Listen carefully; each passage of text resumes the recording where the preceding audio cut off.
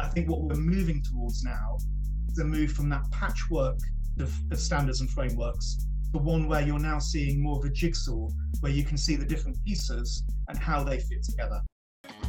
Bringing to light the latest hot topics in investor engagement and ESG disclosure, sustainability and impact, and brand and culture, this is the Luminous Spotlight Podcast.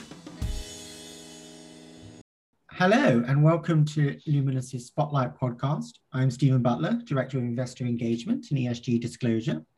And I'm Rachel Madden, Director of Sustainability and Impact. Today we are delighted to be joined by Jonathan Labrey, Chief Strategy Officer at the newly formed Value Reporting Foundation, which is made up of the International Integrated Reporting Council, or IRC, and the Sustainability Accounting Standards Board, SASB. In this session, we want to explore what the Value Reporting Foundation means for corporate reporting and capital providers. Welcome to our Spotlight podcast, Jonathan. I'm sure it's been a busy few months, so congratulations on the merger. Could you please give us a brief overview of your role at the Value Reporting Foundation? Yes, absolutely. Thank you, Stephen, and thank you, Rachel. So as well as working with the Chief Executive and the Board of the Value Reporting Foundation to develop our strategic goals and strategic plan, I also look after the global policy relationships for the Value Reporting Foundation. Having come from the IIRC, the International Integrated Reporting Council, for 9 years before the IIRC's merger with SASB at the start of June. And in this role, we seek to ensure that we respond to all the major international consultations, of which there are many in the corporate reporting space at the moment, and that the resources of integrated thinking, integrated reporting, and the SASB standards are understood by regulators and policymakers so that when they make changes, they can signpost to those resources or include them in their market interventions. And our resources are now practiced by companies in around 70 markets globally, referenced in a number of corporate governance codes and other regulatory signals. And we're seeing increasing support and interest from policymakers in the world today. Super. Thank you very much, Jonathan. It's a significant standard. So you as I mentioned, you are now one entity, so the IRC and SASB combining. Could you give us a bit of an overview of the rationale for that merger, and also perhaps a bit of clarity around what the three areas that now make up the Value Reporting Foundation?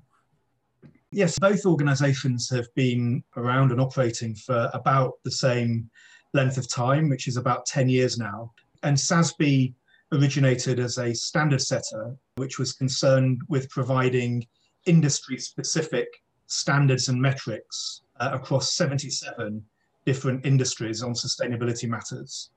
Whereas the IIRC, we were not a standard setter, we were very much a framework provider, and that framework was principles-based. And it was aimed at embedding integrated thinking as a corporate governance practice. And really the integrated report, which was the disclosure mechanism, was the outcome of that integrated thinking.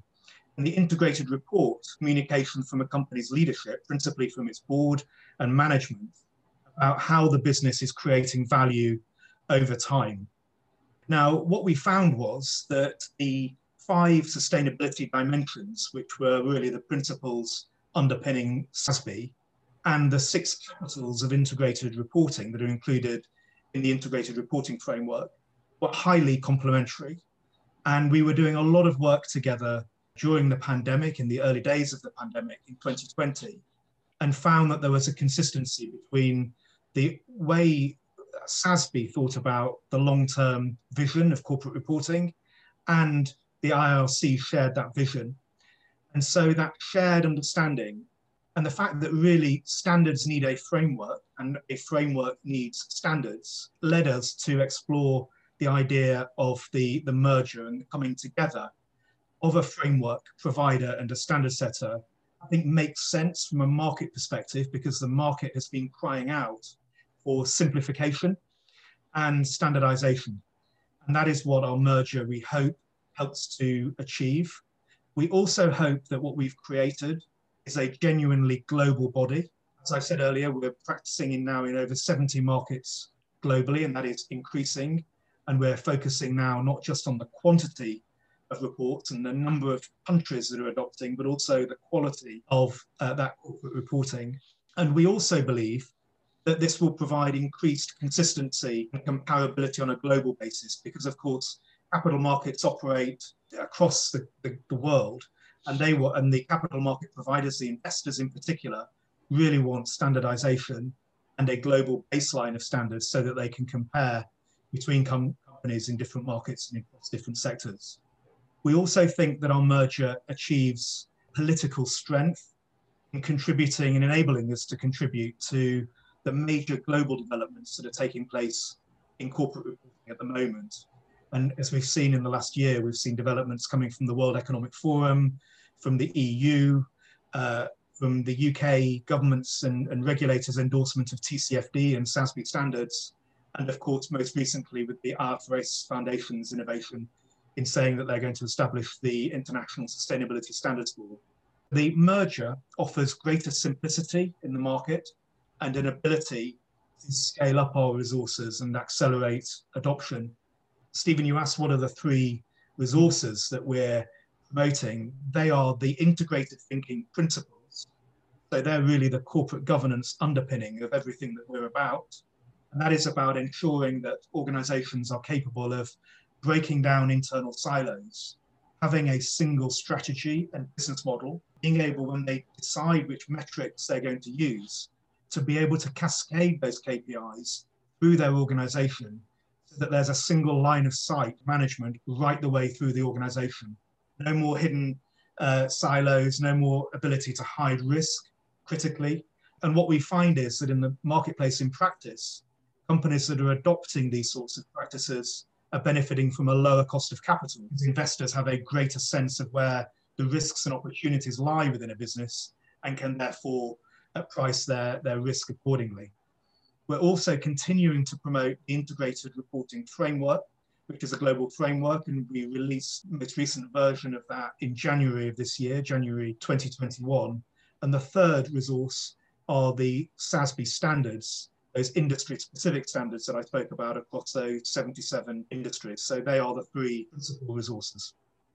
So Jonathan, it sounds like there is a lot of action this last year. As you said, movement towards more integrated thinking, towards simplification. We all saw the mergers and consolidation. And I think that in addition to the capital markets, the reporters themselves are really looking forward to that.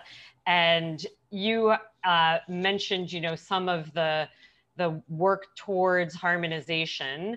But I think one thing that's interesting is last year, the IIRC did publish, along with SASB when you were separate, along with the Global Reporting Initiative, which is the GRI, along with CDP, and along with the Climate Disclosure Standards Board, a shared vision for more comprehensive corporate reporting. And I think one thing that's interesting is that some people have taken that to mean more mergers and consolidation might be on the way. And other people have taken that to think, no, this is actually just a movement towards harmonization amongst these standards. What's your view on the way that these things are going and how it's helpful for the companies that use these frameworks?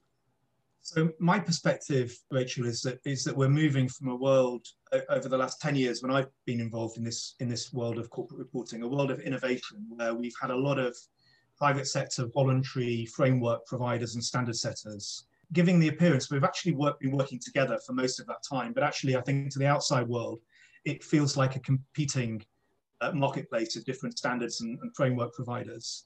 The one where there's now a world, as you say, of shared vision for what a successful end game in terms of corporate reporting and corporate disclosure looks like on a global basis. And I think inevitably that leads to some organizational consolidation. We've seen that through the merger between SASB and the IIRC. But I think the biggest change that we're seeing is a change from corporate reporting being seen as a patchwork of different initiatives and standards and frameworks, particularly in the sustainability space, to one that is now being developed more as a system, more as a single system. So that really moving from a patchwork to more of a jigsaw. So a patchwork of quite uncoordinated and unstructured standards and frameworks, the one where there is now a coordinated structure. Now, that doesn't necessarily mean either that there are going to be more mergers and consolidation from an organizational perspective, nor does it necessarily mean harmonization in the way that is traditionally understood. But what it does mean, I think, is looking at the system of corporate reporting in a much more structured way, so that preparers and users of information can see where one standard works interoperably with another standard. So where do SASB standards that are aimed principally at providing information for providers of financial capital, how does that system of standards work, for example, with GRI standards, which are principally aimed at broader stakeholders, understanding the social and environmental impact of a business on the external environment? Because what the GRI standards will do is provide a very wide universe of information, and what the SASB standards are seeking to do is translate that universe of information into data that is useful today for providers of financial capital. So everything is connected. I think what we're moving towards now is a move from that patchwork of standards and frameworks to one where you're now seeing more of a jigsaw, where you can see the different pieces and how they fit together. Definitely. I think I agree that all of those different standards look at the same universe of information, but each gives you a slightly different lens. And as we've spoken about, not only on this podcast, but on others, for some, you have a very strong investor lens. For others, you have a much more multi-stakeholder approach. And I think one of the areas where we have already seen that interoperability is around the evaluation of what are material issues. And I think that GRI takes one view and SASB standards take a different view, but we have talked about the usefulness of using both of those views in order to get a really robust picture of what indeed are the material issues, both from an outside in perspective as well as an inside out. Jonathan, what's sort of the specific view of the Value Reporting Foundation on approaching materiality using this range of standards? Well, one of the things that we did last year when we were all working so closely together during the pandemic, GRI, SASB, CDP, CDSB, and the IRC, is that we actually did come to a common view on materiality, because we're moving from a world really where there have been kind of two blocks of thinking. One is financial materiality in the sense of looking just at the financial reporting standards. And clearly that provides even a limited range of information, certainly not all the material information that is relevant. And then you have the broad universe of information on societal and environmental matters, which again, don't always speak to the needs of the capital markets today in the here and now.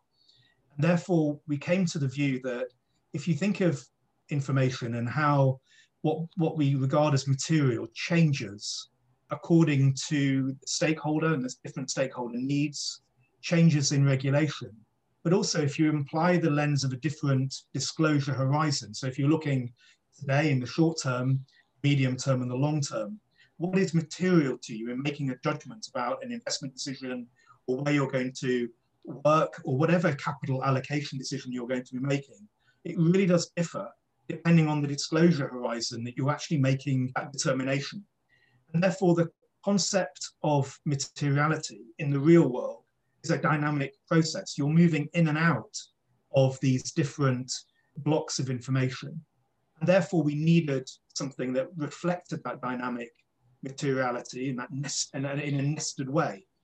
And so we've produced really a diagram that is, and I would encourage our listeners to go and have a look at the paper that we produced in September of last year, which really does help to explain the three dimensions of materiality, looking at the financial reporting standards, the broader sustainability standards, looking at the impact on the environment and on society, and then material information that's material to enterprise value. So really closing the gap between the book value of a company and the market value that we know is accounted for now by all the intangibles that businesses have to deal with every day, and that capital markets price in order to come to a decision on how they're going to allocate their resources. So we're thinking of materiality now in this more dynamic way. And we think that that reflects how contemporary business actually think about these issues in the real world. Super. Thanks for that, John. That's incredibly useful. And we just touched on some interesting points there around, some of the changes that we've seen in the marketplace. And, I think some of this consolidation can only be a useful thing. But the landscape is still reasonably complex and things seem to be still materializing as we speak. So in the UK, where next year companies are going to be reporting in line with TCFD on a comply or explain basis. What other ESG developments do you anticipate in the market? Absolutely. And I think that the leadership that the UK is taking, particularly this year through its chairmanship of the G7, and if you looked at the G7 finance ministers' statement from early June, what you saw there was a commitment by the G7 to this global development in sustainability reporting that is now being led by the IFRS Foundation, which has decided that it will create an international sustainability standards board. The intention being to establish on a global basis a set of baseline sustainability standards for markets, relevant issues that are relevant to enterprise value. And what's interesting about that development is that it provides, we think, the same level of legitimacy potentially to sustainability information that financial reporting has today.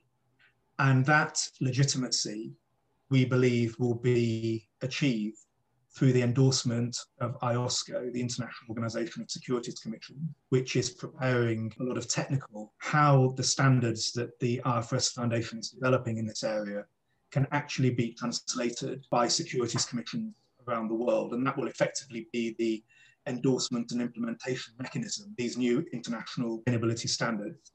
Now, they're very, very clear. The ISSB and which hasn't yet been formed, but the IFRS Foundation is very, very clear. They're not trying to reinvent the wheel.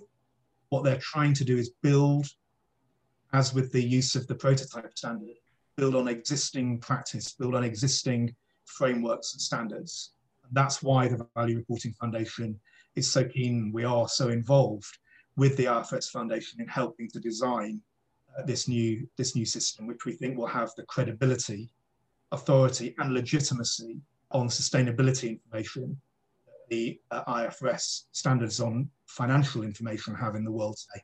Yeah, absolutely. I think having that decision useful information from a capital markets perspective, it will be incredibly, incredibly useful. And also that comparability within the market is something we've all said is missing for a long time.